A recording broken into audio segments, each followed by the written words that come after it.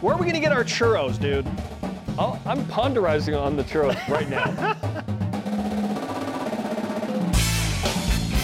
This is the best of BYU Sports Nation. Interviews and insight from this week in Cougar sports. Every Saturday, only on BYU Radio. To lead off, here's the double coverage interview of the week.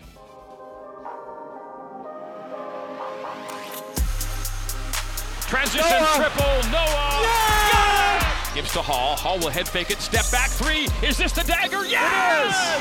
Dallin Hall for three! And Dallin Hall with a game for the ages! Couldn't agree more. Greg Wrubell and Mark Durant on the call there as BYU beats West Virginia 86-73. We are live in Studio B with your day-to-day BYU Sports play-by-play. I'm Spencer Linton alongside Jarom Jordan. Let's bring in one of those two men you just heard on that radio call. He is the analyst, Mark Durant, one of our favorites on BYUSN. Mark, welcome back to the show. I'm just glad you made it back from Morgantown. You were able to get out of that just horde of BYU fans that were so excited to meet you.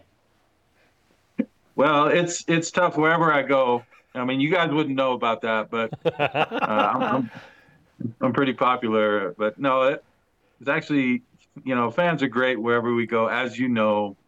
And a great representation. And this picture you're showing was like 45 minutes after the game was over. I mean, it was crazy. And they come out, and the players are great with them, and a lot of support. So even in Morgantown, West Virginia, you get a lot of support for Cougar basketball. Shout out to my friend Manti, who went to the game, drove up from D.C. He loved it. He said the crowd was crazy, which, by the way, it sounds like the West Virginia student section just picks a random opponent player to boo, and it was Dallin Hall every time he catches the ball. That was new. I hadn't seen that one. I love that. That's awesome. That's brilliant. Yeah. Greg and I were going like, what happened? What did Dallin do? Was it in the warm-ups? He was born. Like, how did he deserve this enmity from the fans already? I mean, and that's fun. I tell you, that was also the first venue where I've had a musket fired within the building. Oh, that's right. At halftime, right? Before and at halftime. And I just love the Big 12. I mean, these are my people. And, at Texas Tech, you've got 15,000 people shooting guns at you with their fingers. And I don't know. In California, you get arrested for that. So I think we're in the right place. Mark Durant. Brigham Young was right. Mark Durant survived and is back with us in the state of Utah after BYU's impressive road win against West Virginia. You can take any number of angles you want when you're discussing what BYU did well here, Mark. Jarom documented what Foose did so well. I think Dallin Hall has in large part been the MVP of this team. Both of those guys played well. What stood out to you about why BYU was able to win so convincingly? Well, I mean, for me, that game, as I look back on it, 10 or 20 years from now will be the Fousseyni Traore game. I just thought he was magnificent, not just because of how well he played, which was terrific, but the fact that, BYU really needed it with Ali Khalifa being sick and not on the trip. I'm really impressed with this team in situations, and there's been many where they've needed guys to step up and play with guys injured, whether it's Spencer Johnson with Iowa State or Fousseyni here.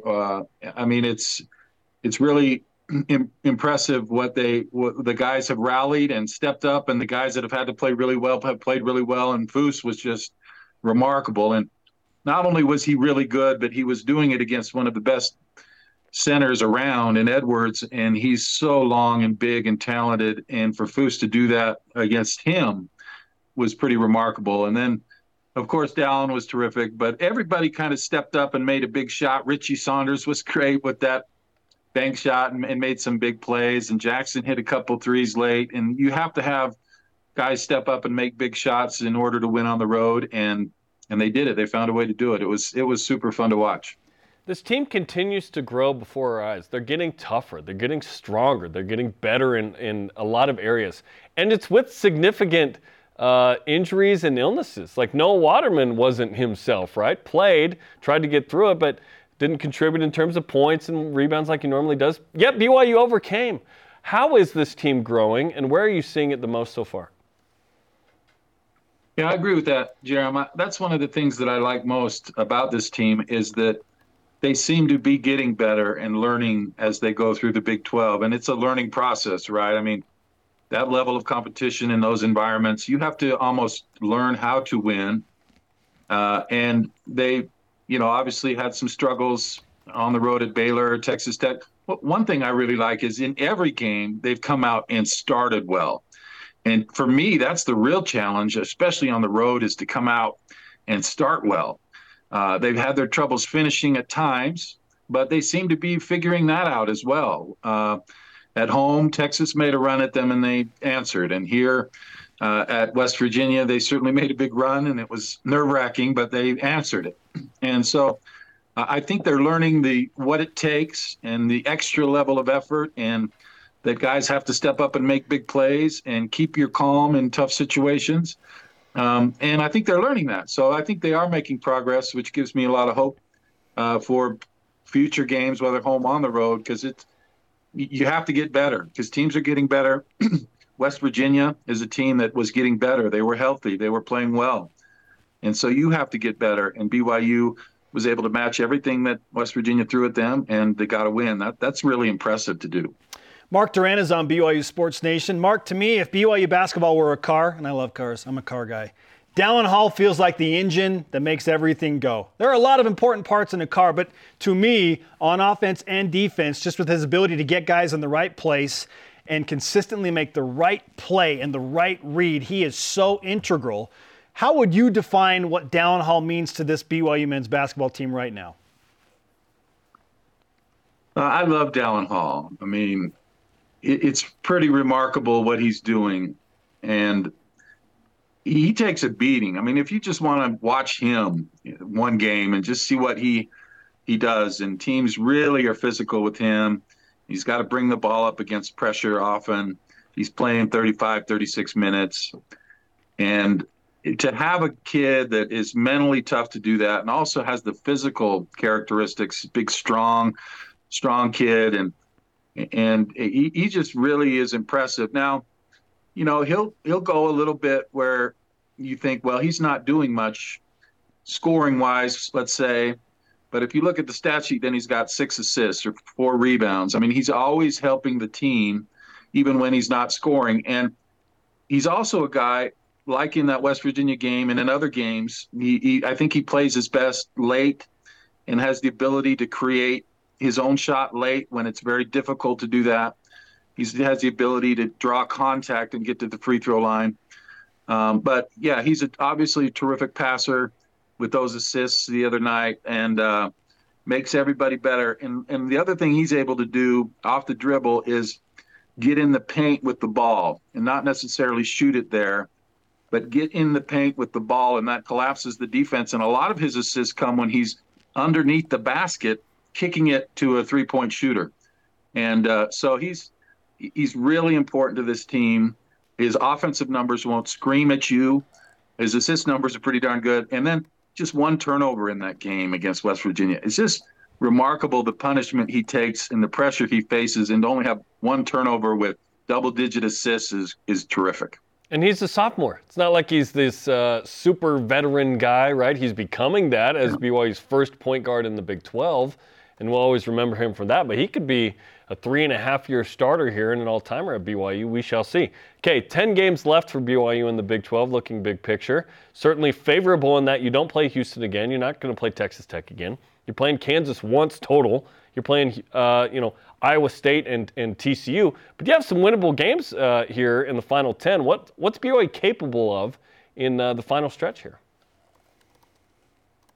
Well, it's so hard to predict in this league. I mean, it certainly does bode well for BYU. They kind of got their tough part of the schedule early, and now it seems more manageable. But as we know, I mean, ask Kansas, who went to West Virginia and UCF and lost those games, or ask Oklahoma, who had Texas at home and got drilled by Texas. I mean, every game night, I just look at the scores and I'm like, wow, that surprises me. But with that said, I think it looks good for BYU if they can get healthier and continue to play well. I think you're looking at plus 500 conference season, and then you're looking at a nice seed in the NCAA tournament if you can do that. And my fondest dream, I go to bed at night, boys, and I dream about just having BYU as a 4 or 5 seed in Salt Lake City. Yes. And I mean, that would just be so great. And I think could be a great springboard for some cool things. I'm putting the cart ahead of the horse a little bit, but that's what you have to do. I mean, that's what you're working for. You certainly don't want to finish at the bottom of the conference and be fighting. And BYU's put themselves in a great spot right here. They're getting better. They've performed well. They've got 2 road wins, which is amazing. I would have liked to have gotten either Cincinnati or Houston at home. Would have been nice. But they're just right where they need to be. Keep playing well, get healthy, and I think some really great things await. BYU currently 7th in the Big 12 standings, and it's a logjam, really, from 1 to about 12. Just wait till next year. But they have an opportunity to go above 500 for the first time in Big 12 play if they can win a tough game at Oklahoma in Norman tomorrow. So, Mark, what type of BYU team do you expect to show up on Tuesday after a tough road trip? I mean, BYU's got to come home a long way. They don't have much time to prepare.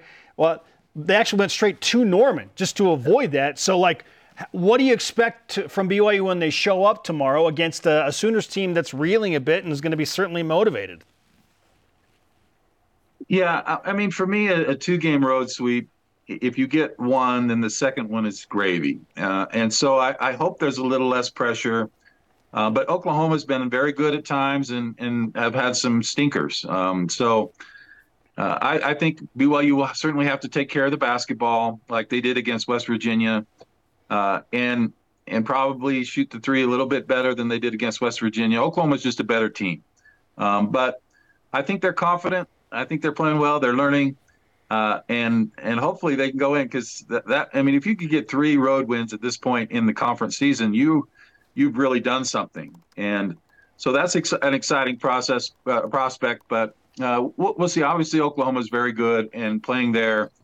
I mean, that's very tough. But from what you guys were telling me, that it's a shoe-in victory for BYU as they're avenging all their football losses. Yes, so, exactly. It sounds like we don't even have to show up. It's a win. Chalk it up in the W column. We hope. I wish it were that easy. So far, it's on. It's so been far. Game for game. Let's continue the football revenge tour. Thank you, men's basketball. And Mark, thank you for joining us on a Monday to recap a nice win at West Virginia. Have a great call against the Sooners. Hey, I love you guys. We'll see you Saturday. Sounds good. Mark Durant with us on BYU Sports Nation, BYU basketball radio analyst, and a Cougar Ironman, if you will. Which, by the way, only Baylor and BYU won as favorites on Saturday. 5 of the 7 winners were underdogs. That is this conference. It's so fun. It's so fun. Women's hoops going to try and be an underdog and win as well, coming up Wednesday against Baylor, who's number 13 in the country. 9 Eastern on Big 12 Now on ESPN Plus and BYU Radio. Nearly came back and beat West Virginia on Saturday. Up next, incredible horse shots, Big 12 student section traditions that the Rock should consider, and locker room karaoke. All that and more on the way in the whip. This is BYU Sports Nation. That was one of our favorite interviews this week. You're listening to the best of BYU Sports Nation. This is the best of BYU Sports Nation on BYU Radio. Hey, for the latest and greatest, follow BYU Sports Nation on social, Facebook, X, Instagram, YouTube, and TikTok. Welcome back to Studio B. I am Spencer. He is Jarom. Let's roll out your Monday headlines. Number 22, men's basketball. Maybe they'll move up here in a couple hours. Who knows? Beat West Virginia 86-73 on the road in Morgantown on Saturday, thanks to a season-high 24 points from Foose, who started in the place of Ali Khalifa, who didn't travel with the team due to illness, undetermined whether he'll play at Oklahoma. Dallin Hall had a career-high 12 assists and only 1 turnover. They're still booing him. Boop! BYU improves to 16-5 overall, 4-4 in the Big 12 with the win. Cougars are number 7 in the net, number 9 in KenPom. Up next, at number 22 Oklahoma, likely to fall out of the top 25. Tomorrow night, BYU women's basketball rallies late, but falls short in a 76-69 loss to 23rd-ranked West Virginia at the Marriott Center on Saturday. BYU trailed by 14 at halftime, cut the Mountaineers' lead to 4 in the second half, but couldn't climb the mountain all the way. No pun intended. Yeah. West Virginia forced 23. Why not intend it? It wasn't intended. Just intend it. was just incidental. I think you should intend it. Okay, I'll try and be more more intentional. I'll be more aware and intentional. Intentional. Turnovers are a stat that continue to haunt BYU. Yeah. 23 on Saturday. It led to 29 Mountaineer points. BYU star forward Lauren Gustin led BYU with another double-double, 16 points, 14 rebounds. Ho-hum, doing her thing. BYU falls to 12-11 overall, 2-8 in the Big 12. Up next, 13th-ranked Baylor at the Marriott Center on Wednesday. Luckily, it eased it up. Oh, wait. BYU alums Connor Mance and Clayton Young finished first and second in the U.S. Olympic trials in the marathon, qualifying for the Summer Games in Paris. Fantastic. Well done by those two. Super nice that Diljit and Ed are going to fund our trip to Paris so that we can cover that. I cannot wait. That is so nice of them. To eat what they just call bread. Oh, wouldn't it be amazing to be in Paris to watch Jimmer? Paris. Those runners. BYU Gymnastics. Work your KSL connections, bro. I'll do my best. BYU Gymnastics in a match called by Jarom Jordan. Scored a season-high 196.475 in their home opener against West Virginia, highlighted by Sophie Dudley and Sydney Benson scoring 9 nines on the floor. Awesome. Great finish. Mina Margraf had a 9.875 on beam. Lindsay Hunter Kempler and Anna Bramlett's 9.875s on the bars. Kylie Aquinto with a 9.825 on the vault. Great scores all around. Easily their best meet of the year. Up next for BYU is a road match at one of the powerhouses in all of sport, Oklahoma Gymnastics, on Friday. It's the fewest amount of words in a 2-hour span I've spoken since I was 1 year old. Mikkel Merkley does an amazing job. She's amazing. She's a play-by-play and analyst on that thing. Men's tennis sweeps Montana State 7-0, second consecutive home sweep. BYU now 3-3 on the year. Up next, a doubleheader at UC Riverside on Friday. Women's tennis beat Utah State 5-2 on Saturday for their 4th straight win to begin the season. The win marks the first 4-0 start for the Cougars since 2021, when the team opened the season 5-0. Up next, a road match at Utah on Friday. Underrated team, BYU women's tennis. Men and women's divers competed over the weekend at the Air Force Diving Invitational. Alexia Jackson highlighted the weekend. 2 event wins, broke her own school record again in the platform event. And women's golf opening their spring season today at the FAU Paradise Invitational in Boca Raton, Florida. Boca Raton sounds magical in February, doesn't it? It was magical in December of 2020. Indeed it was. Yeah. Those are today's headlines. Now we whip it. The Cougar Whip Around presented by Maersk, your e-commerce logistics shipping partner. More impressive shot. Richie Saunders banked in 3 to be the shot clock, with Trevor Nels and 1-3. Both are good for any game of horse in hoops for sure. I'm going to go with the bank shot from Richie Saunders. Fading away. My wife will vouch for me. We're watching this game in Denver, of all places. And when he shot it, like, it was barely out of his hand. I was just like, this bank. And then it happened. She's like, oh my gosh, how did you know? And I'm like, lucky, just like that shot. It was a fadeaway, dude. Yes, Trevor Nell's done this before. We've seen it. So I'm not as impressed because I know he's capable. He can do it. Richie Saunders, fadeaway, shot clock, banking straight away. That's hard, man. Yeah, Trevin's celebration was the better of the two for sure on the end. Well, that was great. His body kind of like, that emotion. It was like a muscle spasm. Yes, that's a good way to explain. Like, what's going on right now? You all right, bro? Is he okay? You okay? Oh, good stuff. West Virginia's student section apparently picks an opposing player randomly each game to boo throughout the entire contest, and for BYU they picked Dallin Hall. Like 3 minutes into the game, I'm like, why are they booing Dallin Hall every time he touches the ball? Did he say something to the student section before the game? No, it's just random selection. I didn't even notice, honestly, which is funny. Do you like that student section tradition? I'm shocked Utah State hasn't picked up on this quicker, but that's really funny. I think it's hilarious. That's really funny. It would never fly at BYU. Like, I think that the administration would probably shoot that down, but I love it. I think it is absolutely hilarious. Okay, I'll let you know who we're booing on Saturday. BYU Basketball posted these photos after the West Virginia game with the caption, "What song are we singing? Wrong answers only." I assume they were singing, Country Road. But so what song are they singing, Spence? Yeah, it has to be Country Road, right? Because West Virginia does that after wins, and yeah, I don't know. There's some fun nature in that. I think swag surfing. I'm all about the swag surfing, man. Let's go. I think they were singing the song that my great grandpa Joel Hills Johnson wrote, "High on a Mountaintop." Nice.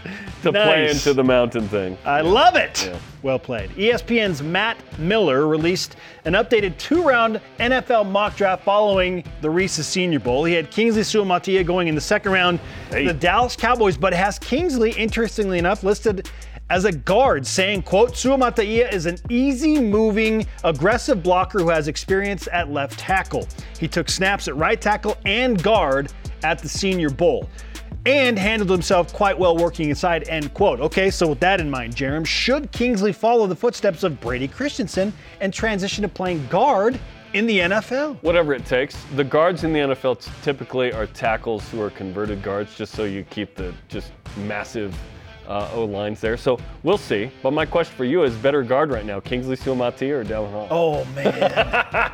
I'm rolling with Dallin right now. Just for what he means to this BYU team. Yeah, he's playing good. Holy cow. How many more wins will women's hoops have in the back 9, I guess it's 8 probably, right, because they played 10 games? Yes. Of the Big 12 schedule than they had in the front part of the schedule? Yeah, so you're like you said, they're 2-8 right now. They were 2-7 in the front 9. I expect BYU to be 3-6 in the back 9. So I think they'll win 3 of the final 8 games overall. Total.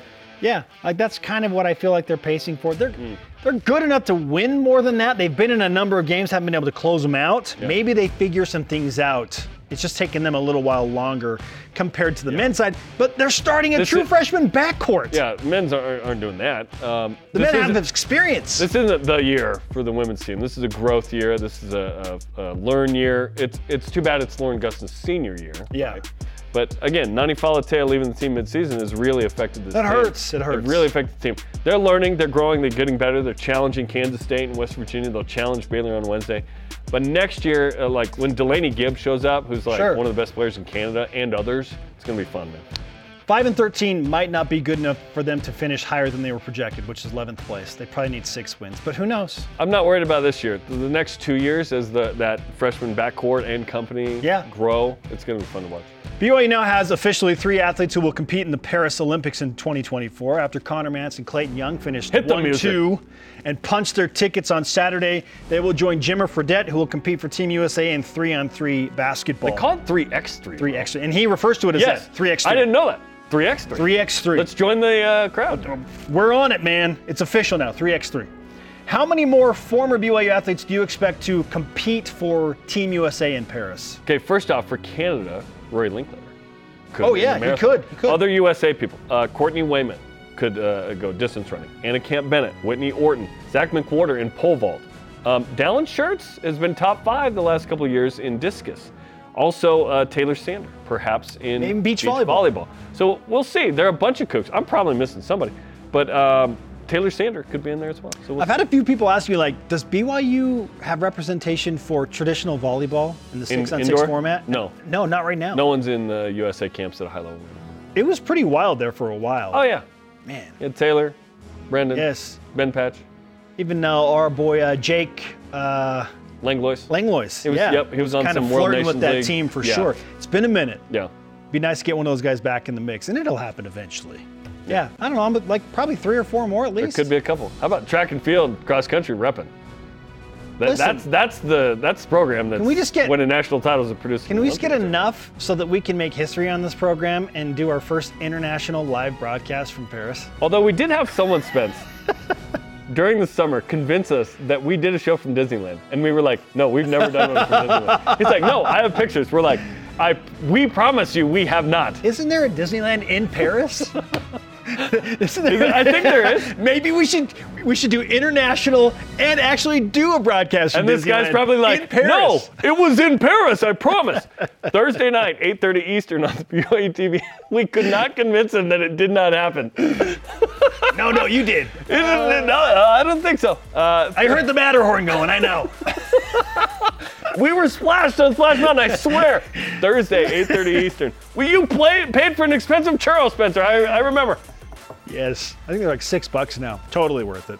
Are they only $6? I think, yeah. No only. way. Yeah. No way. I'm looking that up. It's $5 or $6. I don't believe you. Yes. I don't believe you. I believe BYU going 11-7 more than a churro. Remember when we can buy 20 churros at the grocery store for less than $6. After the break, more of your Monday mailbag questions. Where's our churro? There's nothing. This is BYU Sports. Wait, are they 550? 550. What? Okay, come on. Stay with us. The best of BYU Sports Nation will be back after this on BYU Radio. Get caught up in the week in Cougar Sports. This is the best of BYU Sports Nation. Welcome to BYU Sports Nation, presented by the BYU Store, official outfitter of BYU fans everywhere. Happy Monday indeed. It is February 5th.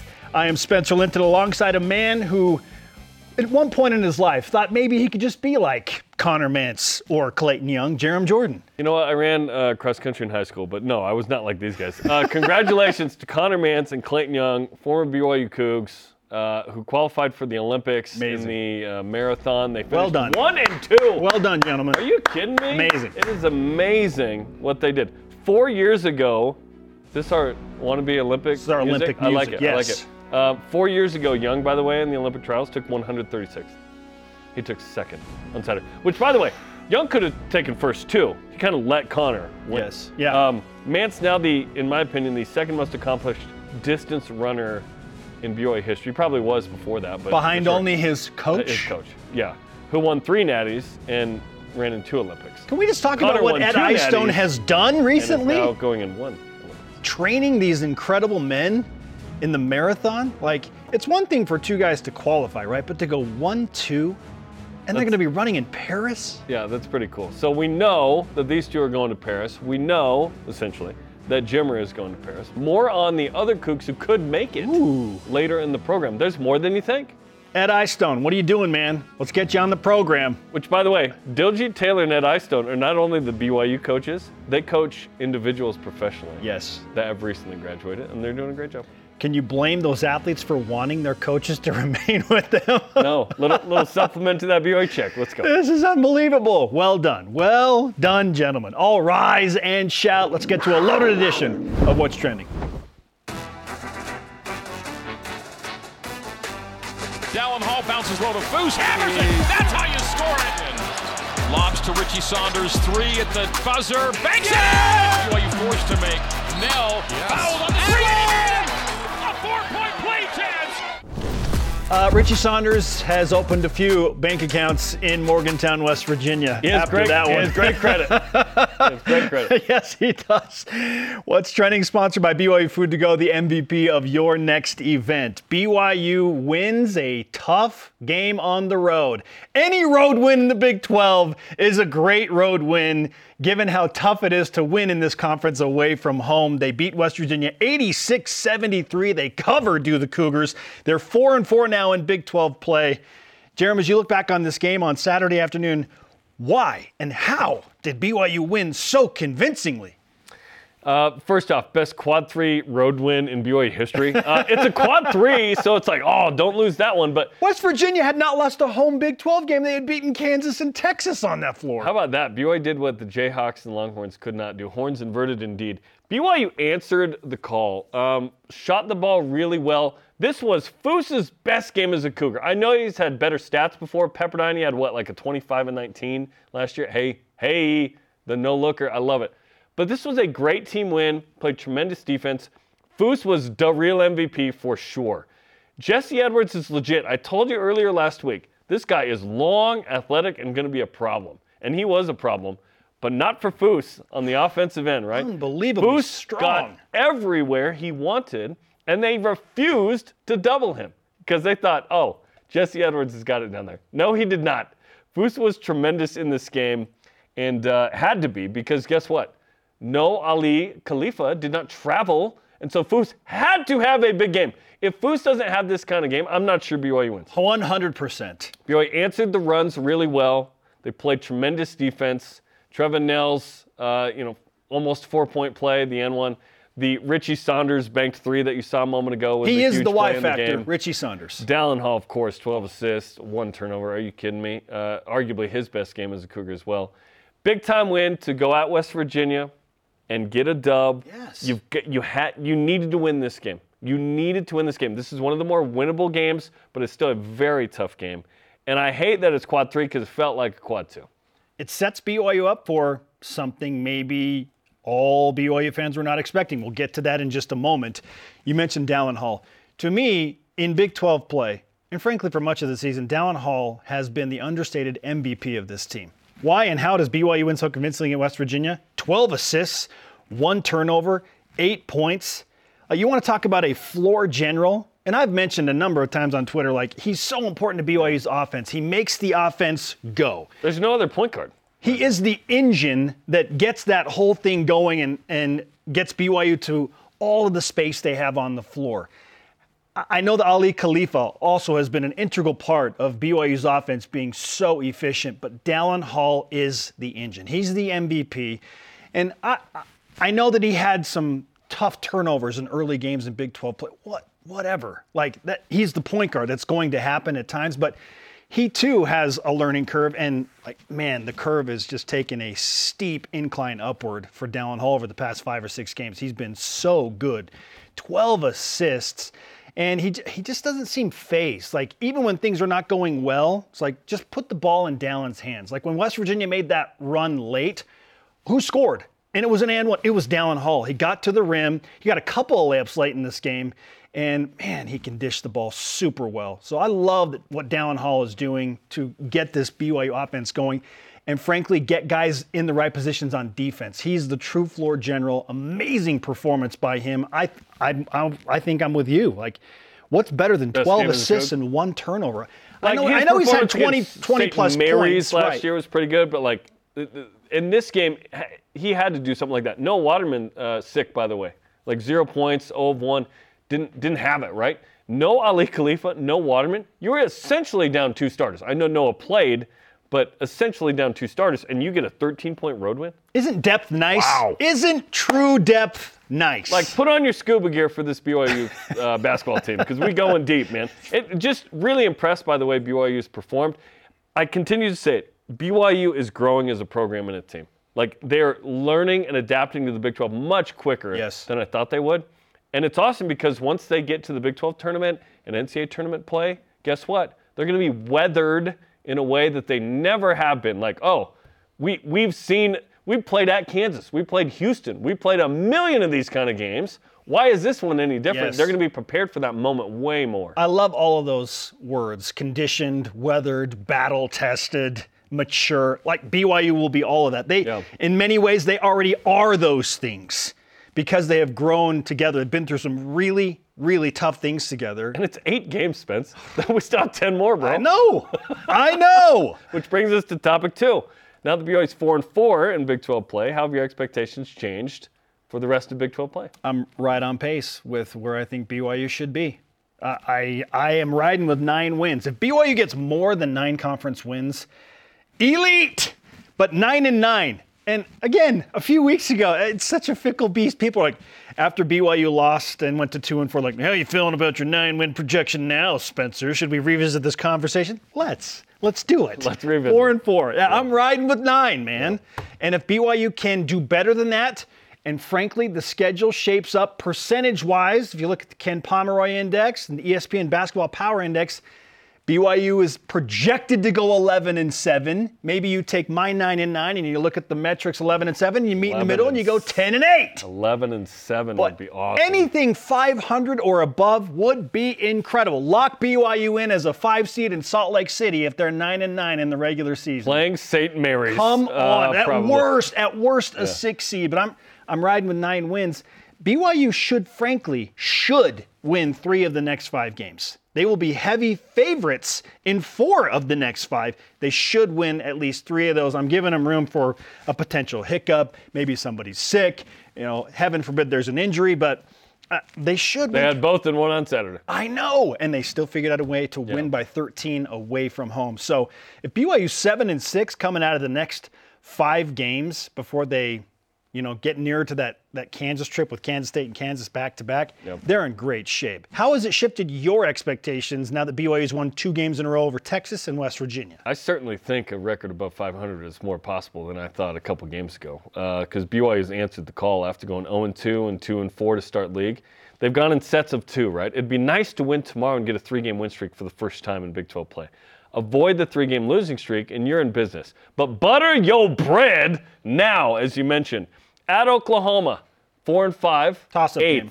Kansas State, 4-5, 8th. Win that at home. That's a quad 3, by the way. You should win that game Saturday. at home. Okay? Should. Kansas State is on the slide, bro. Yep. UCF, win that game at home, 4-5 and 8th.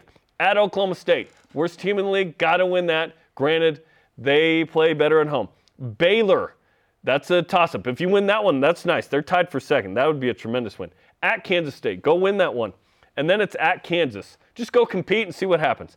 TCU at home. That would be a nice win if you get that one. For sure. At Iowa State, that one is that's the second toughest game. At Kansas, toughest. At Iowa State, they are so good. They beat a lot of teams ranked teams at home, and then Oklahoma State at home finished on a high. So there are 5 or 6 or 7 wins sitting there if BYU continues to play well. Things can happen. Things can change quickly. It's tough. You get on a little bit of a streak, good or bad. But, yeah, it feels like BYU is going to sit in that 8-10, 10-8 spot. But, look, if BYU wins tomorrow, beats Kansas State, beats UCF, wins at Oklahoma State, and suddenly has a big win streak going, and they get to 8 wins in league, it will not be talking about whether they're making the tournament. We'll be talking about what seed they are and whether it's a 4, 5, or 6, it feels like. I would just like BYU to experience being above 500 in this conference at one time this first season. It could happen tomorrow night, bro. It could happen tomorrow night at Oklahoma, which is a tough game as well. For sure. But maybe it's next week against UCF. It could be. With BYU coming home for 2 against 2 teams they'll be, again, by the metrics, heavily favored in. So even if BYU loses to Oklahoma tomorrow, whatever, come home, win 2 at home, and now you're 6-5, and you are above 500. If BYU avoids a 3-game losing streak, I believe they will be a 7 seed or higher. Oh, I think it'll be a 6 seed or better. At least you'll be the favored team in a matchup in the first round. It'd be nice to be obviously a 4 or 5 because you can have a favorable first round game and then a toss-up second round game. If you're a 6, now you're winning against an 11, you're playing a 3. If you're a 7, you're playing a 10, you're playing a 2. You want to be a 4 or 5. BYU has that chance right now. They are deep enough. They are skilled enough. And right now, the belief is there. The confidence is there. The metrics, if you're wondering, as of Monday morning, right now, BYU still number 7 in the net. Oh, it's the lowest of the year. It's because they played, a team, the lowest net team in the league. Sure. In West Virginia. And number 9 in the Ken Pom Index. Number 21 and 22 in the human polls, as I am referring to them by. Okay. The human voter polls, not the computer metrics. The Polanities. And BYU only had 1 game last week after the bye. Maybe the bye factored into this huge. We were asking how and why did BYU win so convincingly. Certainly they benefited from some rest. They did not look rusty, which I appreciated for sure. Yeah. Yeah, at all. I wondered. I was like, are they going to come out a little flat? No. They looked pretty good from the get. They missed some threes early, but Why do I associate West Virginia with rust? Didn't happen, luckily. I do like the movie October Sky. Do you anticipate the BYU will jump up considerably, or maybe 1 or 2 spots this week, or do you kind of expect them to maintain? 1 or 2. Yeah. What were they, 20? They're 21 and 22, so I kind of expect 19, them 19 or 20. Yeah. Okay. Nothing big. The point is BYU remains in the top 25 rankings because they top 10 and all this won on Saturday. Top 25. Let's go. If they lose at Oklahoma, hey, just come home, win on Saturday. Beat Kansas State on Saturday. Yeah. You remain in the top 25. Yeah. All right. The Big 12 roundup. What a weekend of Big 12 conference play, beginning with the marquee matchup of the conference to date. Yep. Number 4 Houston at number 8 Kansas. Boring. Oh man, the it Jayhawks. Was so boring. They utilized that home court advantage to the fullest. Fog Allen was absolutely crazy. They win big, 78-65. Houston, they were overwhelmed. They did not play well. They didn't shoot well. Kansas, very much the opposite. They looked like the Jayhawks squad that we expect them to be each and every year. It took a quick 23-11 lead, never looked back. Both teams now 6-3 in Big 12 play. Kansas back in action tonight in the Sunflower State Showdown at Kansas State. Okay, Baylor, Iowa State. This one was the craziest game of the Big 12 play conference season so far. Oh, my goodness. Baylor led by as many as 17. That's the thing that, BYU closed out the 17-point lead, by the way. Should mention that. Iowa State went on a 20-0 run. There were 3 techs. Scott Drew got ejected for twice being past the coach's mark on the court. What? Baylor able to retake the lead. Jaden Nunn layup with 2 seconds left. Missed the free throw. Clock starts early. They review it. Iowa State gets a free timeout. They didn't have one. Milan Momcilovic banked in a 3 at the buzzer. They review it. No good. Ball was in his hand. amazing. 5-3 for both in league so far. That was a crazy finish. Here it is, Momcilovic for the win! Oh my goodness. It was in his hand. Yeah, Hey, Caleb Lohner. Weird finish to that game, for sure. Ugh. But luckily, the camera angle's good. Like, I wear a neck brace when I watch Baylor games. What degree is that camera shooting at? Like, I'm worried about the equipment falling off the platform. It's like 12 degrees. It is such a steep angle right there. Hey, big win for sure. Weird that Scott Drew got ejected. Texas, another big win against 25th ranked TCU, 77-66. The horns down t-shirt showed up again. Longhorns apparently didn't like it. They win by 11 and beat one of their longtime rivals. Hey, TCU falls to 5-4 in Big 12 play. Texas improves to 4-5. The Longhorns are a good team. BYU's win over Texas and the way they won, looking better and better. Oh, yeah. Cincinnati takes down Texas Tech. That was an upset. Bearcats Simas Lukosius scored 16 points, game winner with 21 seconds left, puts Cincy up. Cincy enters a midweek bye, 4-5. Texas Tech has dropped 2 straight, now 5-3. That 17-point lead and loss at Texas Tech really hurts because that would have been BYU's second best win of league play so far. You want to know what's unbelievable? If BYU beats Oklahoma tomorrow, they will be 1 game out of first place. That's amazing. There's this massive logjam at 4-5, by the way. Yes. And that's why the game tomorrow is so interesting. If BYU get to 5-4, holy cow. They're top 5 in conference. Let's go. UCF, another nice win. 74-63 over the aforementioned 23rd ranked Oklahoma. UCF led the game start to finish. Man, they're good defensively. They are so long and athletic. Johnny Dawkins picks up his 300th career win as a head coach. Both teams there, UCF and Oklahoma, are 4-5 in that logjam you were just talking about, Jarom. Oklahoma State gets its second win over Kansas State now, 75-72. Cowboys never trailed in the second half. 2-7 in league, beat UCF, now Kansas State. Wildcats back in action tonight against Kansas, as you mentioned. Oklahoma State plays tough. Yeah, they're kind of a weird 2-7. BYU's got to win both of those games against the Cowboys. But it's nice that you have 2 against Oklahoma State. The opportunity's there. You got to go win them. Now we'll look at the updated Big 12 standings. BYU all alone. On the left side of the bracket. 7th place. Of the standings, if you will. In the top half of the conference right now. And the only team with that record, which is rare. Everybody's tied with somebody else except for West Virginia, Oklahoma State, and BYU. This is just, how much fun is this to watch this plethora, game by game? Times a Google. I'm watching Big 12 basketball on Monday, Tuesday, and Wednesday, and Saturday. It doesn't matter who's playing. It is so enjoyable. Yes, it's so fun. I said the BYU would be top 5 they win tomorrow night. It's top 6. They'd be tied with TCU at 5-4, but still. Not quite as close to first, but hey, I just want to be on the upper half. On the left side of that graphic. 100%. That's where you want to be. You want to be a guaranteed 5 seed in the NCAA tournament? Stay on the left side of that graphic right there. I'm not sure about guaranteed 5, but yeah, top 7 seed, I would say yes. All right, our Monday mailbag. You know the drill. You ask the questions. We do our best to answer them. Jeremy says I have all the answers. We'll see. We're only taking questions from farmers. So who do we have, Spence? At farmer_Hiram good. on Instagram asks, what are BYU's chances of getting a 2-game road sweep tomorrow? Well, I'm going to answer with ESPN's Basketball Power Index, which says just over 48%. Pick 'em. That BYU beats Oklahoma tomorrow. Ken Pomeroy has BYU as a 1-point favorite. Yeah, 53% on the road. Yeah, it's a coin flip game for sure. Yeah, that's not one I expect to win. It's not one I expect to lose either, though. If BYU can beat Oklahoma tomorrow, then that kind of feels like picking one back up where you thought maybe BYU should win. Like that makes up for maybe the Cincinnati home loss or letting a 17-point lead against Texas Tech slip away on them. Okay, you remember the Ryan Vihar graphic of like everybody that BYU lost to in football, they've beaten in basketball? Yes. It's still good. Yes. It's still good. So what happened against Oklahoma again? BYU lost. I know. So that means tomorrow BYU's winning in Norman. Yes. Sporty McSports said basketball on a football revenge tour and had the Grim Reaper. Yes, you know the picture, the Grim Reaper outside the door. But so far, through 5 games of that, it's right. 100%. Who knew we wouldn't get both wins in football and men's basketball, just one or the other? Big game tomorrow, as we mentioned. Pregame at 7 Eastern on BYU Radio. Cougars and Oklahoma. I bet Oklahoma drops out of the top 25 after the loss to UCF. We'll see you in the AP poll today. BYU basketball radio analyst, former Cougar Mark Durant, breaks down what he thought went so well for BYU against West Virginia. And does he think the Cougars are going to go above 500 in conference play at any point the remainder of the season? This is BYU Sports Nation. This is the best of BYU Sports Nation on BYU Radio.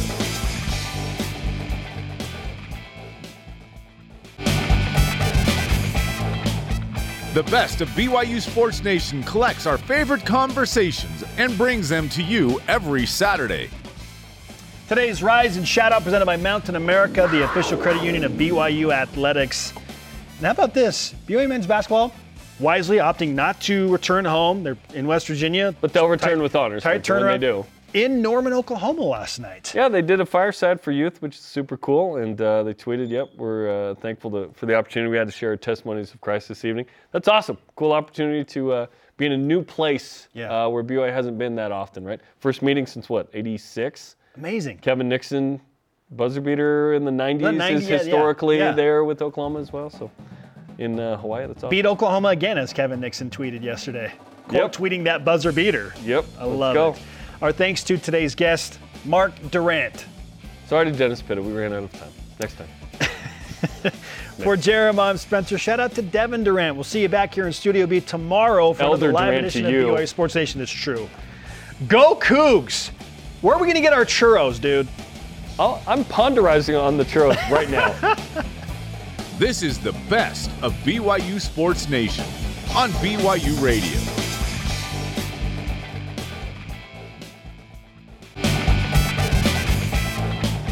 The best of BYU Sports Nation collects our favorite conversations and brings them to you every Saturday. It feels like there are like 25 million questions we could answer, and we appreciate all of you that send them in. Always. Thank you. We love the questions, so continue to do that as we welcome you back. Our Monday mailbag question is... How much should a churro be at Disneyland? That's our question of the day. Sorry, we don't have a question. You asked the questions in the Monday mailbag, and Kevin Lutt asks on Instagram, assuming all are healthy, how would you guys split up the 3 big men's minutes for BYU basketball if you were Coach Pope now that Foose is back to himself? Dude, it's hard because Foose playing the best he's ever played, question mark, after Saturday. And then Ali, you got to get him healthy. You want to get Ali's knee as healthy as possible because what I fear is you get to Kansas City and the dude can only play one game. He may not be able to go back-to-back given how hard it is for his knee right now. Yes. And Atiki's playing with the banged-up thumb, by the way, which we have not mentioned a ton, but that is the reality. And Atiki does good stuff when he gets in there as well. Yes. So BYU is kind of like 2 totally different teams depending on who the primary big man is on the floor. Which is great. It makes it hard for the defense. You have to have 2 separate game plans depending on whether Ali or Foose is on the floor. I start Foose from now on, by the way. He's playing so well. Yes. And to your point, Ali is just like limit his minutes. Workload, right? Manage the workload. I'd play Foose 25 and Ali 15 right now and work in Atiki as there is foul trouble-ish or moments, right? Atiki needs a couple minutes as well. He's playing well. For sure. Too. Well, BYU needs his length and athleticism and his rebounding ability, like his effort. Depends what you need defensively, too. Yeah. But I like that. Yeah, Foose, 20 to 25 minutes, and then Ali, depending on how good he's feeling. Because Foose isn't like play 30 a game yet with that hamstring. No.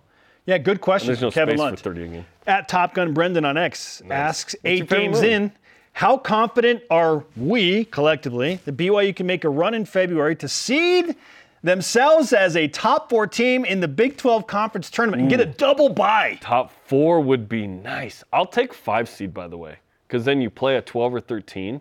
Yeah. And then you play the 4. You get 1 bye as the 5 seed. Yes. Then you play a lower seeded team. Then you play the 12 or 13. Yes. Then take on the 4. Top 4. Ooh.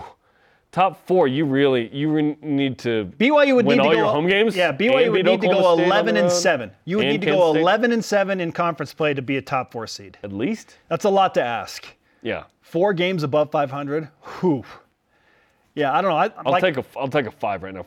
Top 4 feels too hard for me. Just top half finish. But yeah, you probably got to go 11-7 to be somewhere in the top 4.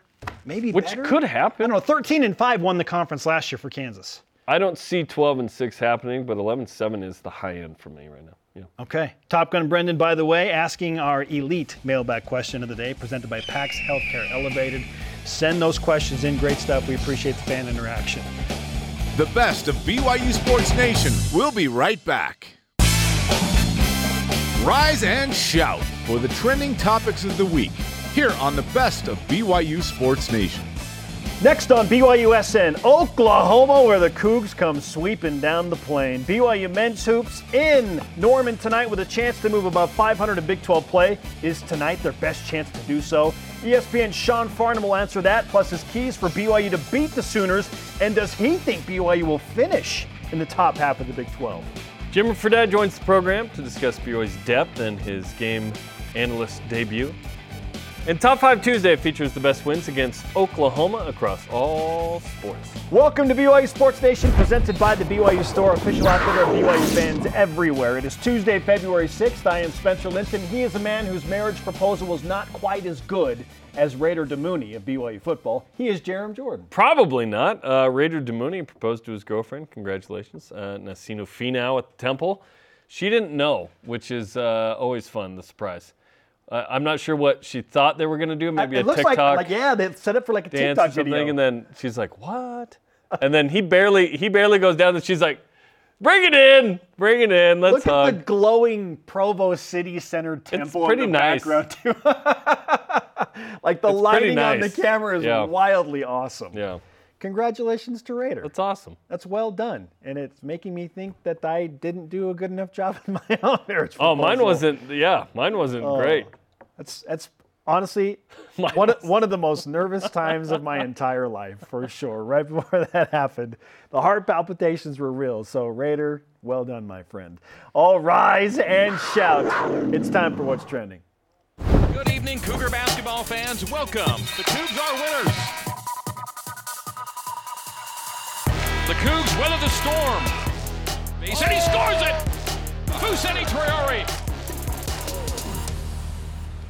Oklahoma, okay. Entering this week and prior to tonight's showdown in Norman with the Sooners, BYU men's basketball at 4-4 find themselves in the top half of the Big 12 conference standings, right at number 7. Question: will BYU finish, Jarom, with 10 games remaining in Big 12 play in the top half of the final Big 12 conference standings? Okay, so I looked at all the win percentages thus far, and many of the teams have played half the games. Not everybody, but almost everybody. And if you just flex that out, what everyone's pacing for, here's what it would look like. BYU would finish, obviously, at 500, 99. That'd be tied for 7th. So they'd be, at that 500 mark, not above the 500 mark, but that would be, debatably on the left side of the bracket, maybe the first on the right side of the graphic, as we like to call it. So that would give you a 7 or 8 seed. So this is what it could be, right? If you just win percentage times 18, here's what it would be. I'd be totally fine with this. This would be great. You'd finish tied for 7th, technically in the upper half, if you will. There. And BYU would be playing Kansas State in a Wednesday play-in game of sorts. It would be a second round game because the quarterfinals are on Thursday in Kansas City. Yeah, I'll have to look at the bracket again to break it down. Is that what it'd be? But yeah, it's I'd be happy with this. If this is what happened, if BYU continued on this pace of 500 ball in league, that means you have 9 quality wins. I mean, some of those would be quad 3, but you're adding some real quality there. And then the losses, you hope you avoid all the quad 3 losses, but like just quad 1 and 2s, you're looking pretty, man. You're a 4 through 7 seed somewhere, and you're good. Okay, yeah. So, well, now that I look at the Big 12 tournament bracket, it's seeds 11 through 14 who play on Tuesday. Mm-hmm. The winners of those games obviously move into the second round. 5 and then to 10 it's come in. Seeds 5 through 9 make their debut in the second round. So BYU 5 through 10. Yeah, okay, 5 through 10 make their debut. So if BYU was 8, they would play in the 8-9. If they were game. 7, they'd play in the 7-10. Because there you go. The best would be a 5 or 6, because then you play one of those last 4 teams, and then you're playing a 3 or 4 at that point. Feels like top 5's a little ambitious. If BYU could be kind of the 6th team, that'd be great. If they're 7 or 8, that's great too. BYU is pacing right now. Again, based on who they have left to play, win percentages, where the games happen, when they happen, they are pacing for 9 wins, maybe 10. I have the over-under right now for BYU at 9.5. 10 would get you to the 6th seed, potentially. 10 would right? certainly put you in the top half of the Big 12. And the 6th seed, you get the 11 and 14 winner of that. So that'd be awesome. Really, we're asking, are we definitively ready to say that BYU can win at worst 9, probably 10 to guarantee they can finish in the top half of the Big 12? The numbers are good. The metrics are outstanding and favor BYU heavily. Again, Ken Pomeroy is saying he's projecting BYU to go 11-7 in Big 12 play and 23-8 in the regular season. 11-7 would be nice. But I'm still inclined to believe they're pacing for 9, maybe 10. They probably have to win a game like tonight at Oklahoma for me to start feeling like, okay, BYU can win 10 games in conference. There's only been one surprise game to me. That's been the loss to Cincinnati. Everything else has been somewhat understandable, not shocking. The way BYU's played, yes. Sure. I'm not talking about that. I'm talking about straight result. You don't know how they won or lost. Yeah. Just Cincinnati at home was like, whoa. That was a shocker. Everything else has been, okay. That was a shocker. Beating Iowa State to me was a surprise for sure, especially the way they did it. But going into the game, I was like, I don't know, Iowa State's really good. I don't know if BYU's going to be able to do it. And they crushed Iowa State. So that, in some small way, offset a little bit the Cincinnati loss, but it didn't take care of it all the way. Maybe the West Virginia road win helps kind of take away the sting of the Cincinnati loss a little bit more. UCF even more. For sure. West Virginia's they're the second worst team in the league. It's still a good team, but the UCF win is that was a great win for BYU. If BYU beats Oklahoma tonight, that'd be the best road win for sure. Then maybe there's real movement that, okay, they can win double-digit games in year 1 of the Big 12, which would be incredible. 9 would be awesome. 10 plus would be absolutely incredible. Yeah.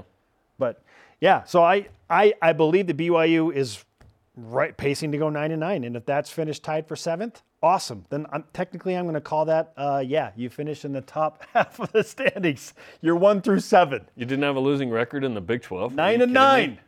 That'd be unbelievable. Ride with 9. We would have loved to have that in football. We would have loved a 4-5 in football. That means you would have had 7 wins. Yes. That would have been nice. Chance at 8 in the bowl game. Topic 2. Number 21, BYU plays at Oklahoma tonight. Not sure if you heard.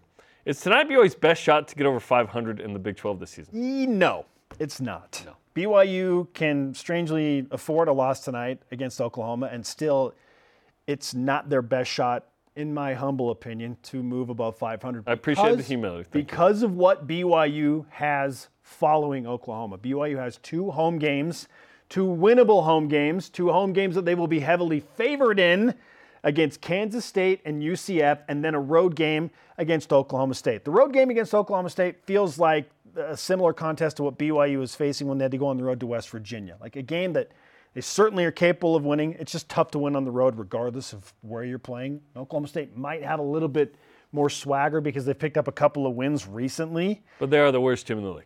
Yes. 2-7. But look at this. If there's more winnability, it is definitely against Oklahoma State and BYU West was Virginia. given an 87% chance to beat Kansas State, 86% chance to beat UCF, 83% chance to win at Oklahoma State. It's super high for me, man. More of these are more 50-50 than we want to believe.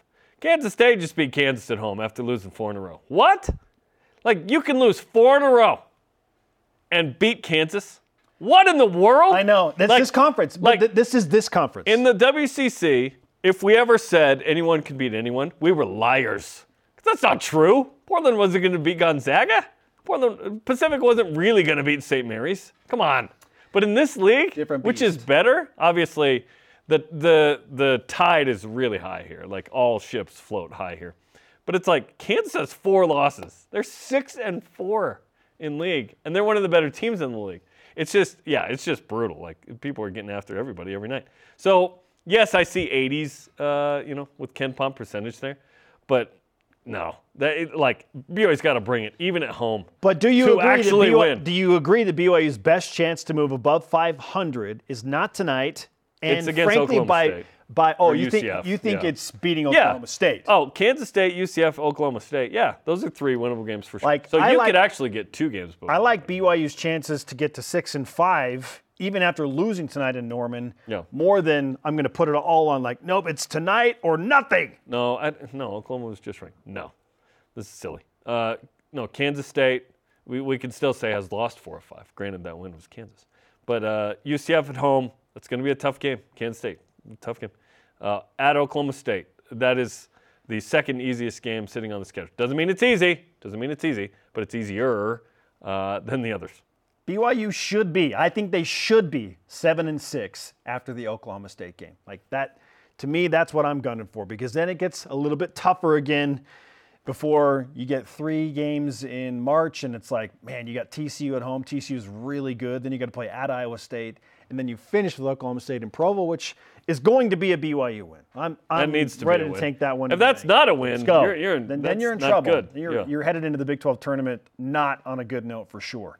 But I like BYU's chances to get to 7-6. So no, tonight is not the best shot. Although beating Oklahoma tonight, that would be a surprise. It'd be the best road win of the year by far. Oklahoma's number UCF is 25 in Ken Pom, number 31 in net. That's tremendous. This is an A-level quad 1 game through and through, and this is a Sooners team that's playing with some desperation. They've been inconsistent. No doubt about it. This would be a massive, massive road victory. Yeah. But if BYU wins tonight, what's the rhetoric tomorrow? Now it's holy cow, can BYU beat Kansas State? Can you get to 6-4? Can BYU go on this 4-game win streak in conference play? And then that's your longest one in conference by far. Because once you play Baylor at home, that's a tough game. At Kansas State, tough game. At Kansas, obviously tough. TCU at home. TCU's top 6 good, right, in the league. At Iowa State. At Kansas, I put an L there, and I'll be surprised if – I'd like to be surprised. Those right? are death traps. Those are the most losable games. It doesn't mean BYU can't go there and win. We've seen other teams do it. I would even argue that, Iowa State and Kansas, both equally amazing at home, both top 15 teams, so let's go. 2 of the best home environments top in 20. The country, Jeez. Let alone the Big 12. Our question of the day, BYU men's basketball at Oklahoma tonight. So, is tonight BYU's best shot at moving over 500 in Big 12 play this season? Is anyone saying yes? At that show on X, answers no. The next 2 games at home are go 2-1 over the next 3, ideally 3-1 over the next 4. I really hope and need BYU to go 3-1 in the next 4. Yeah. If you lose tonight, beat Kansas State at home Saturday, beat UCF Tuesday, at Oklahoma State the next Saturday, go win that. And then you're 2 games above 500. Let's go. That's the way to go 500 plus is you got to get above 500 for a sec. Get your head above. Remember in The Hobbit, they're in the spider-infested forest, and Bilbo finally pokes his head out of the trees, and he can breathe, and he sees the mountain. He's like, oh yeah, there it is. That's Kansas City, the Big 12 tournament. Kansas City, oh there it is. Yeah. Then he goes back out, and he's like, and then he plunges back into Big 12 play there, if you will. Let's breathe a little bit, get above 500 a couple games, and then feel some confidence. Hey, what's a BYU Sports Nation without a draw from The Hobbit? I'm reading the Silmarillion right now. I've never read it. It is the nerdiest thing I have ever done. It is deep waters. Jeez. Dallin Hall's read it, so I'm trying to ask him all of my questions. Our question of the day. Again, do you think this is the best shot to get over 500? Hashtag BYUS on X, Facebook, and Instagram. I need a response that is yes. If there's anybody saying yes, let's hear it. Number 21 men's basketball plays at Oklahoma tonight. It's a huge game. Let's go. Pre-game coverage is on the radio. 7 Eastern time tonight from Norman. Still on the way, ESPN's Sean Farnham makes his triumphant return to the program. Is he a Bilbo Baggins fan? Does he think BYU will finish in the top half of Big 12 play? And his game plan for a BYU win tonight in Norman. This is BYU Sports Nation. This is the best of BYU Sports Nation on BYU Radio.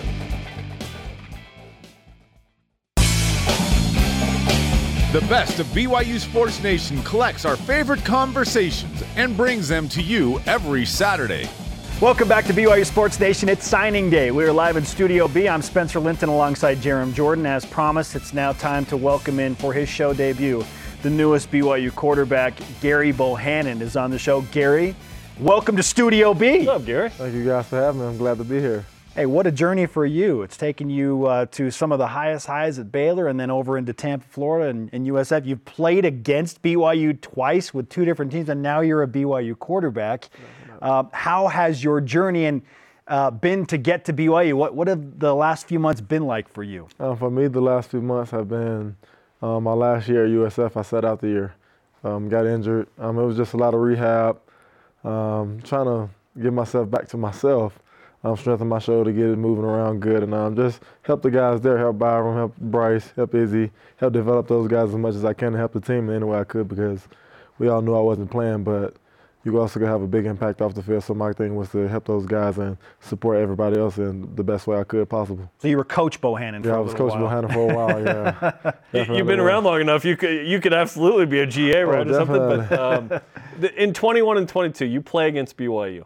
Mm-hmm. You're not thinking at the time, hey, I'm going to play for that team. But what's it like now to be here, having faced the Cougars a couple of times? For me, playing against them, I always say that's one of the most physical, well-coached teams I've ever played against.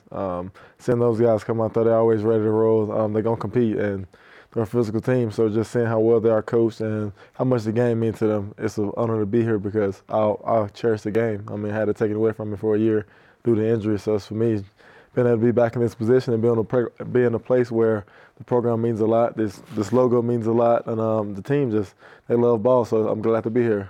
As far as your timeline goes, when did BYU first get onto your radar that maybe that could be a landing spot for me? December when I got in the portal.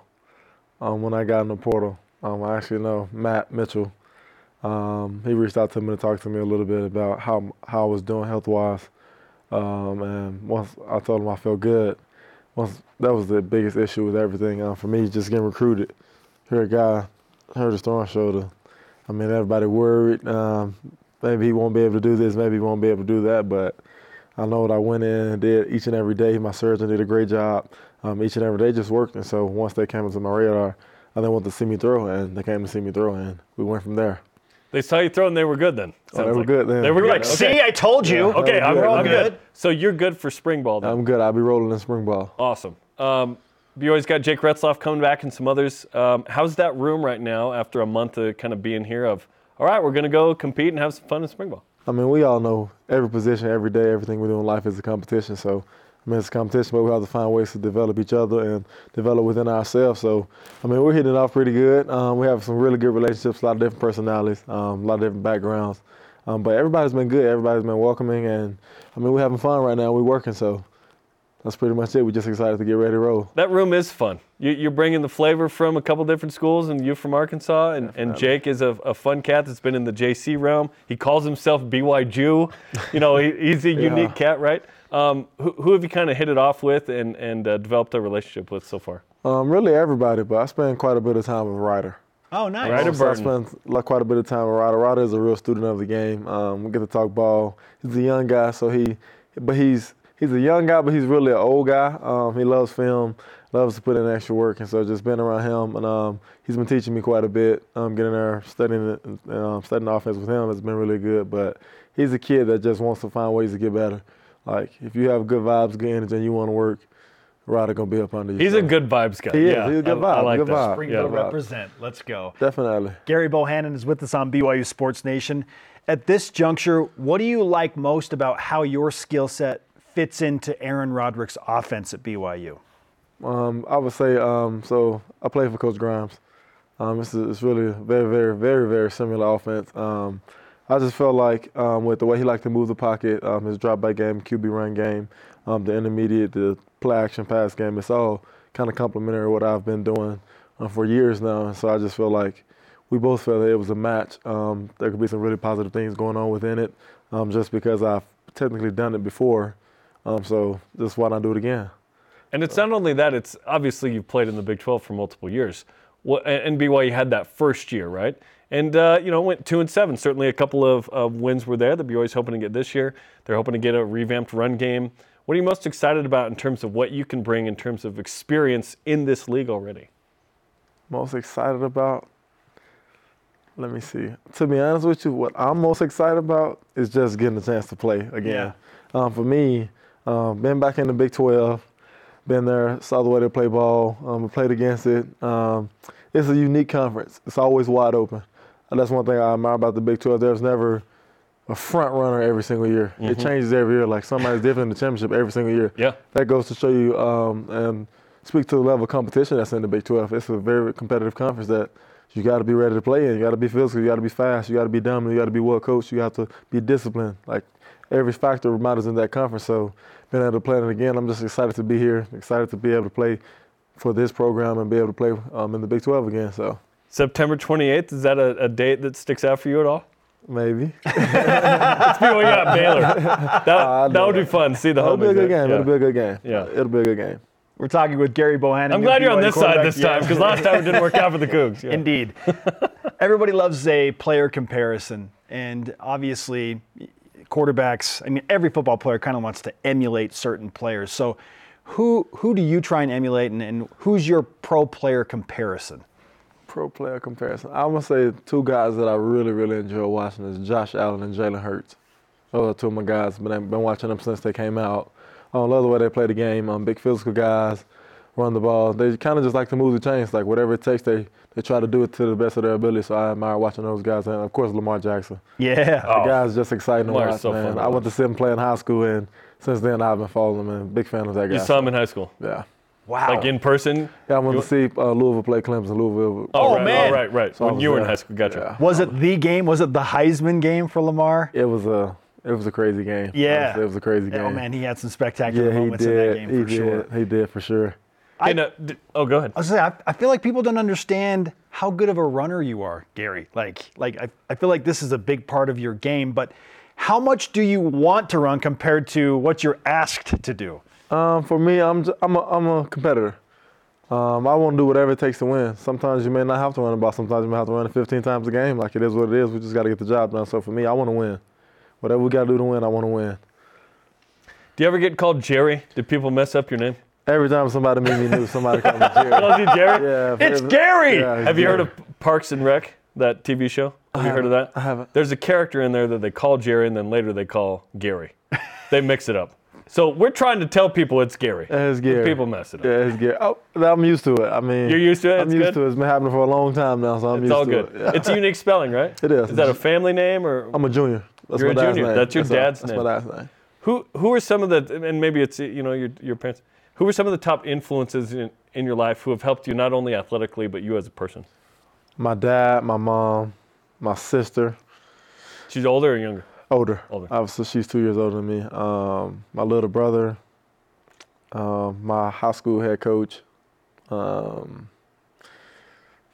really quite a bit of people, but those main people, and then my hometown.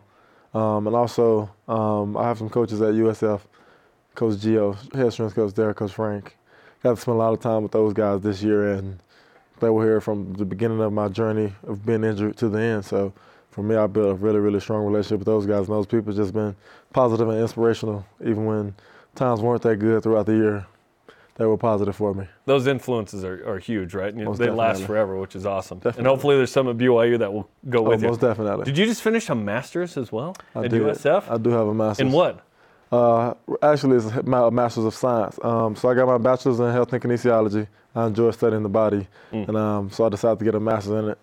I actually got it, I would say, about a year ago. Whoa! About a year ago. Yeah, about a year ago. I got it. Look at Gary. That's He's amazing. flexing. He's flexing right now. I got love kinda it. fast. Master Gary?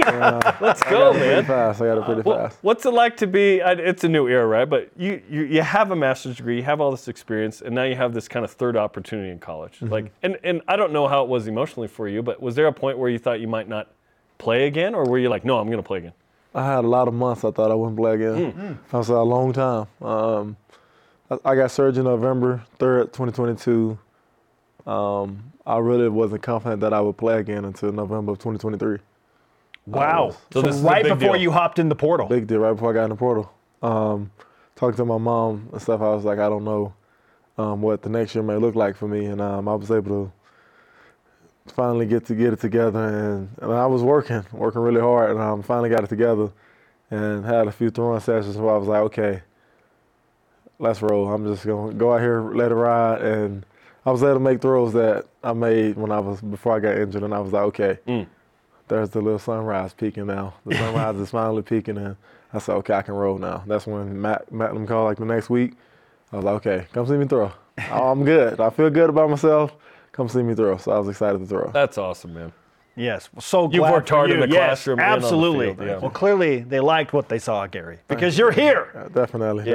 We're stoked to have you here. Glad to be here. We'll look forward to working with you in the coming months through I'm spring excited ball. about And it. can't wait for the next season, man. Me too. I'm excited about it. Thank you guys for having me. September 28th, everybody. yeah. Circle that one. I wish you good luck with your schoolwork, but you don't need it. You're good. You're good. You got a master's, man. Awesome. Thank you. Okay, nice to meet you, Gary. Nice to meet you guys. Hey, men's volleyball, 10-match homestand continues. Long Island coming in, first ever meeting between these two teams. Coming in from Brooklyn tomorrow night, 9 Eastern in the Fieldhouse on BYU TV. All right, we've spoken with the new quarterback. Let's talk with the old ball coach next. Kalani Sitake is in Studio B to discuss the new assignees and talk about some of those return missionaries that are back to help compete for BYU. This is BYU Sports Nation. We'll be right back with more of the best of BYU Sports Nation. The best of BYU Sports Nation collects our favorite conversations and brings them to you every Saturday. Yeah, you know I'm a beast. We don't know defeat. Everybody eat. Hey, you know I'm a beast. You know I'm a beast. Welcome to the feast. My whole team off the leash. Everybody eat. Hey, you know I'm a beast. Welcome back to BYU Sports Nation. We continue with our signing day coverage on February 7th. I'm Spencer Linton, teamed up with Jarom Jordan. We just spoke with Gary Bohannon, the new BYU quarterback. And now we welcome in the head coach of BYU football to discuss, yes, of course, the new signees, some return missionaries. We may talk a little Big 12 BYU football schedule as well. He is Kalani Sitake. Coach, welcome back to the show. Gentlemen, how you doing? Great. I almost forget in February that there's a signing day because you signed so many in December. But today you signed two very good players, which is exciting. Out of Oakland, where you went on your mission. Yeah, and really good players, and I think they have the versatility to do a lot of different things too. So I think they can get after the pass, after the passer too, so they can get after the quarterback, and I think that'll help us out a lot. And I think probably more ready than a lot of other incoming freshmen, but. We're really excited about adding those guys into our group. No question the recruiting efforts have been extended, and I know your guy Jay Hill has really kind of led that charge. So now to see the fruits of the efforts of Jay and the entire staff, not to mention yourself, I know you've been gone a lot. What do you think of the overall signing class now that it's come to fruition? Well, I like it in all three phases, but I do like the fact that we were able to offensively, we had some guys that we were able to develop, and we retained some players, so I think the guys that are returning it's gonna be really good for us. And we actually added, you guys just talked to Gary, you added Gary and some others that I think would provide some competition. Defensively, we needed to get the talent up there so we can get competition going. I think development needs competition, and when guys can't feel too comfortable in their position, their spot, we already see the urgency to get better and the urgency to try to win their spot, and that's going to be really exciting when we get to spring ball, but more exciting when we get towards the off season, the summer, and get to the fall camp. But I think competition is a big part of development, big part of our program, and in order to do that, you have to go recruit the best, and I'm proud of the guys and the coaches, everyone that went out there and worked really hard to get this class together. The defense has certainly been bolstered, 19 of the 26 on that side of the ball. Offensively, obviously, there were some struggles there. You've changed a couple of position coaches there. Not as many players on that side of the ball, so you feel like you have the guys in the room already that are ready to improve this year? You didn't need to add a ton? Yeah, I think there's the disconnect on that side. We thought the offensive line was going to be a huge, a huge strength for our program, not just on the offensive side, but overall. And a lot of that has to do with allowing the culture to thrive, players to compete, and we need to make a change. Same thing with tight end. We just felt like there's a change that we need to make there.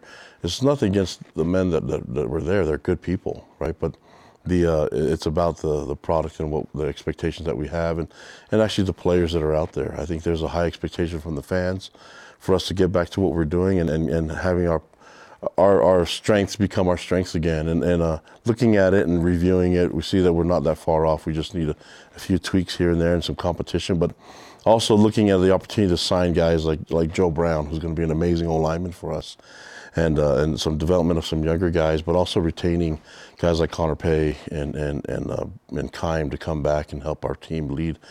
Caleb Etienne, those guys are going to be amazing. So the whole group, I think, is going to be fine as far in terms of talent. It's just a matter of making sure that they're all on the same page and that we're thriving together. You know what I mean? And so I like the addition of the players that we have, but plus you're also looking at the guys that we have coming in as return missionaries. We know that we've retained quite a bit of talent on with the receiver position and tight ends, and even at running back. Even with losing Aiden, we got LJ and the rest of the group back. It's more about the incoming return missionaries that we're really excited about as well. You mentioned the competition that a guy like Gary Bohannon will naturally bring to the quarterback's room to push Jake and the others. What excites you the most about what Gary could potentially do at BYU, and what's the message you gave to him, knowing that he's going to have to come in and compete? Well, we had to defend him before, so that there's I think when you look at his strengths, being able to move and be able to create with his feet, his athleticism, and the other thing is that he's very familiar with our offense, and so I think this is a different one and done. Then I think we put a lot of pressure on Keaton to get to know the offense sooner than later, and we try to formulate an opportunity for him to learn it all.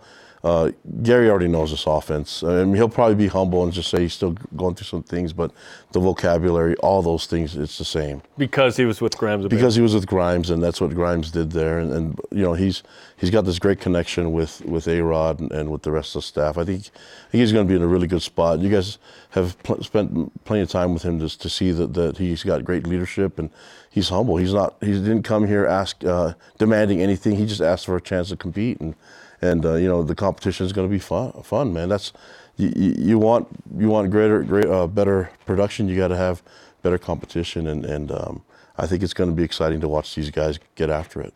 Let's talk about some of those return missionaries. Receiver Cody Hagan might highlight the list. This dude's a baller. Yeah, and tons of speed. When you look at what he can do, we're excited. It seems like, in a way, the 2 years took forever, but now that it's come around, we're excited about him returning, and then also with McKenzie coming back too.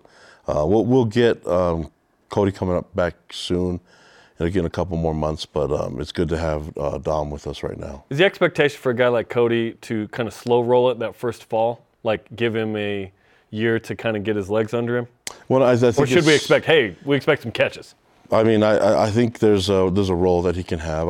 It's always hard when you're banking on a return missionary to come and provide game time right now. I think he's just going to be the icing on the cake. You look at all the guys that are returning. I mean, we even moved Tebow to tight end. So yeah, it's a great room. Yeah, there's a bunch of talent there.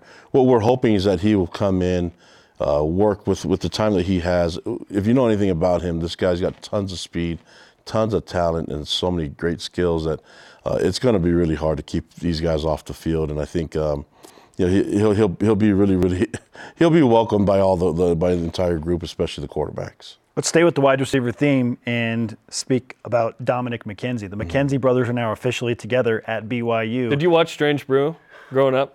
Is that the McKenzie brothers? Is that the Canadian? Yeah, exactly. It's the McKenzie brothers. Yeah. The and I smell a poster day, brother. Yeah, with root beer.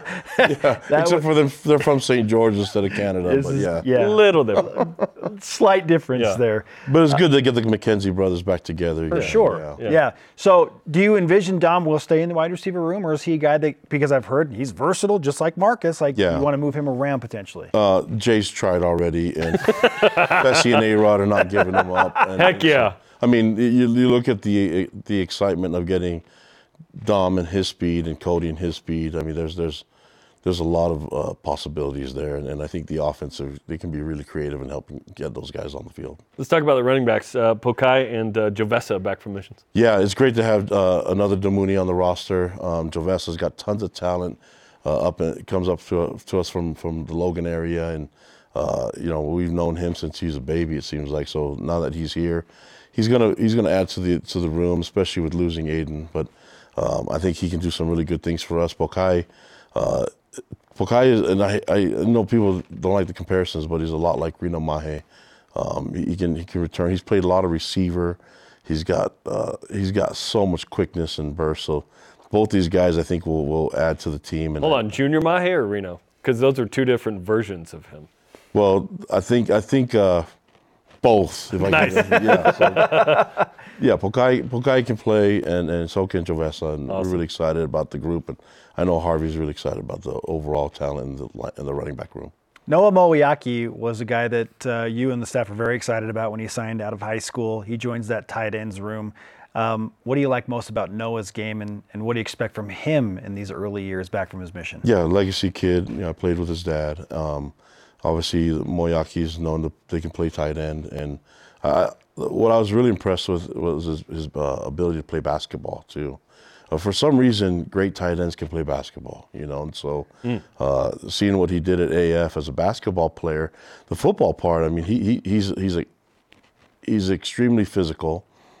He can play both sides of the ball, and he has soft hands, and so that I think it'll match it really, really well with what we want to do with the tight end position here. Always good to have a Hoke, too.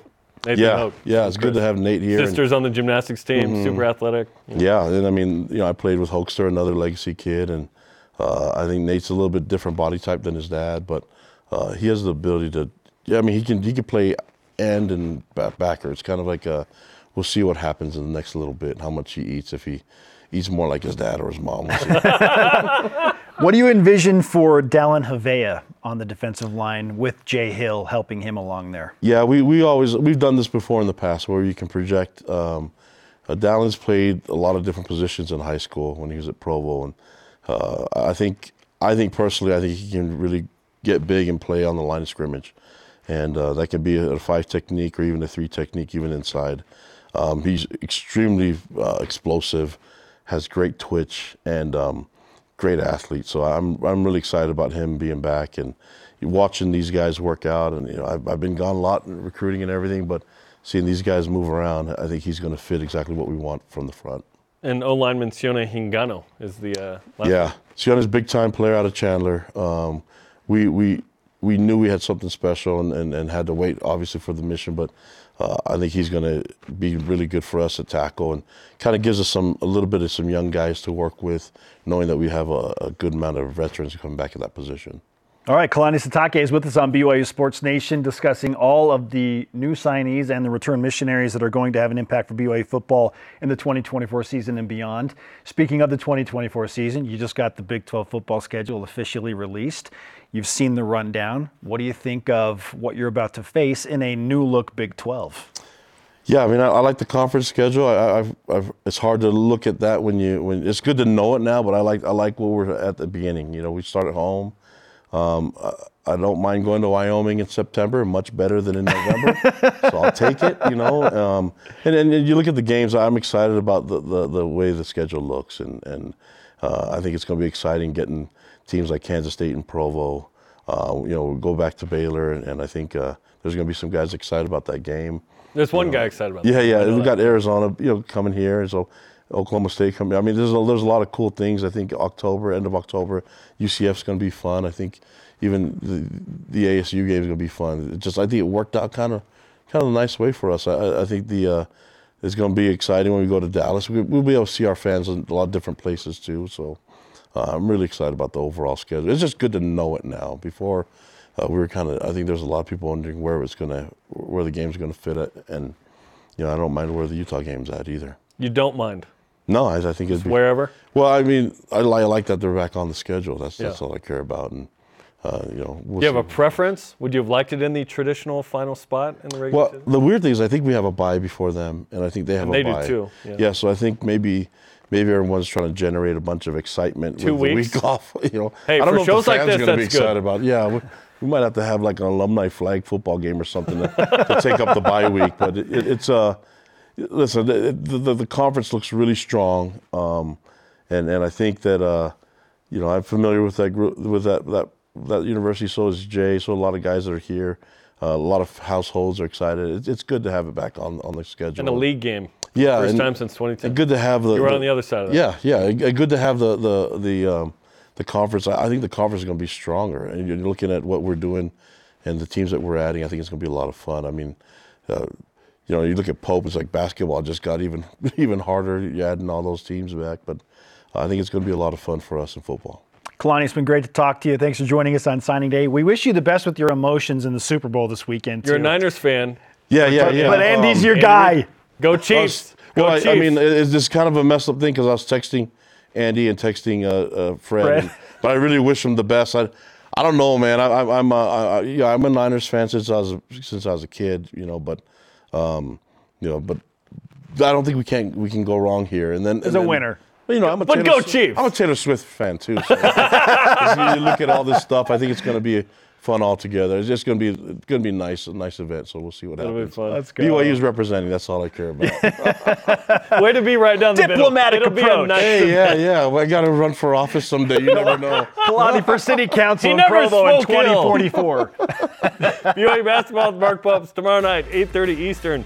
Kalani Sitake's political stances will not be given during that on the BYU TV app. Up next, what the heck went wrong for BYU men's basketball in the second half last night? They just looked a little tired. Bring them back home. This is BYU Sports Nation. Because they stood too much in the fireside? Maybe. Join the conversation 24/7 on Twitter, Instagram, and Facebook using the hashtag BYUSN. The best of BYU Sports Nation rolls on after this.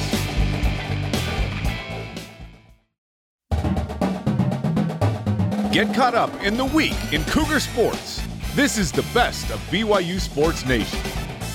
Follow BYU Sports Nation on social media for some content, Facebook, X, Instagram, YouTube, and TikTok. Welcome back to Studio B. I'm Spencer. He's Jarom. How about some quick headlines today?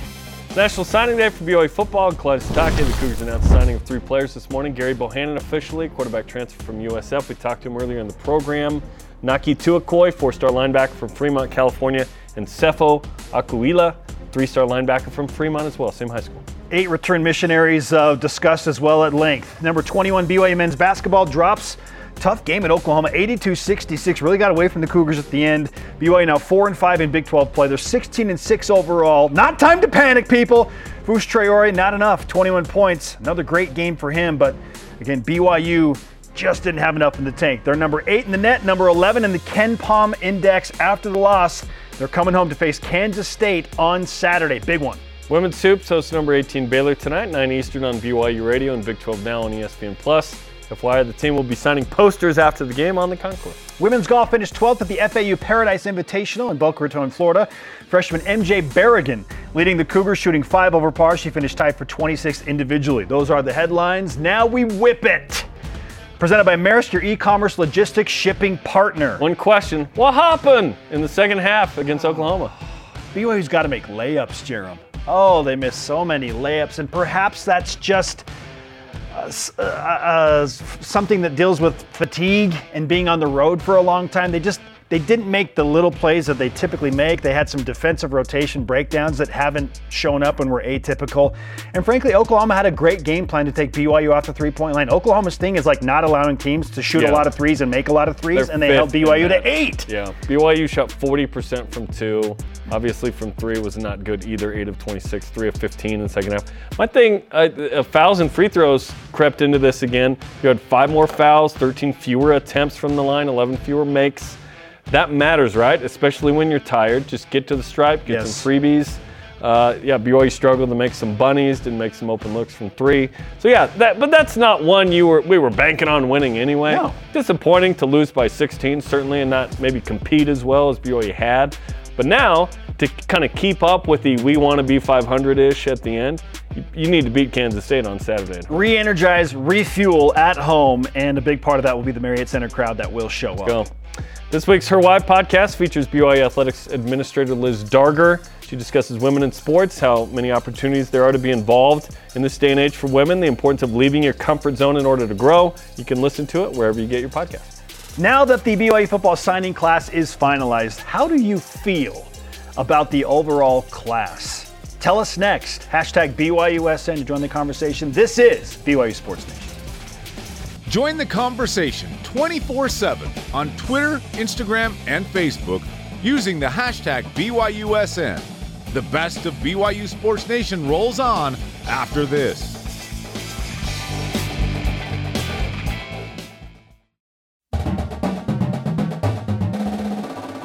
Get caught up in the week in Cougar sports.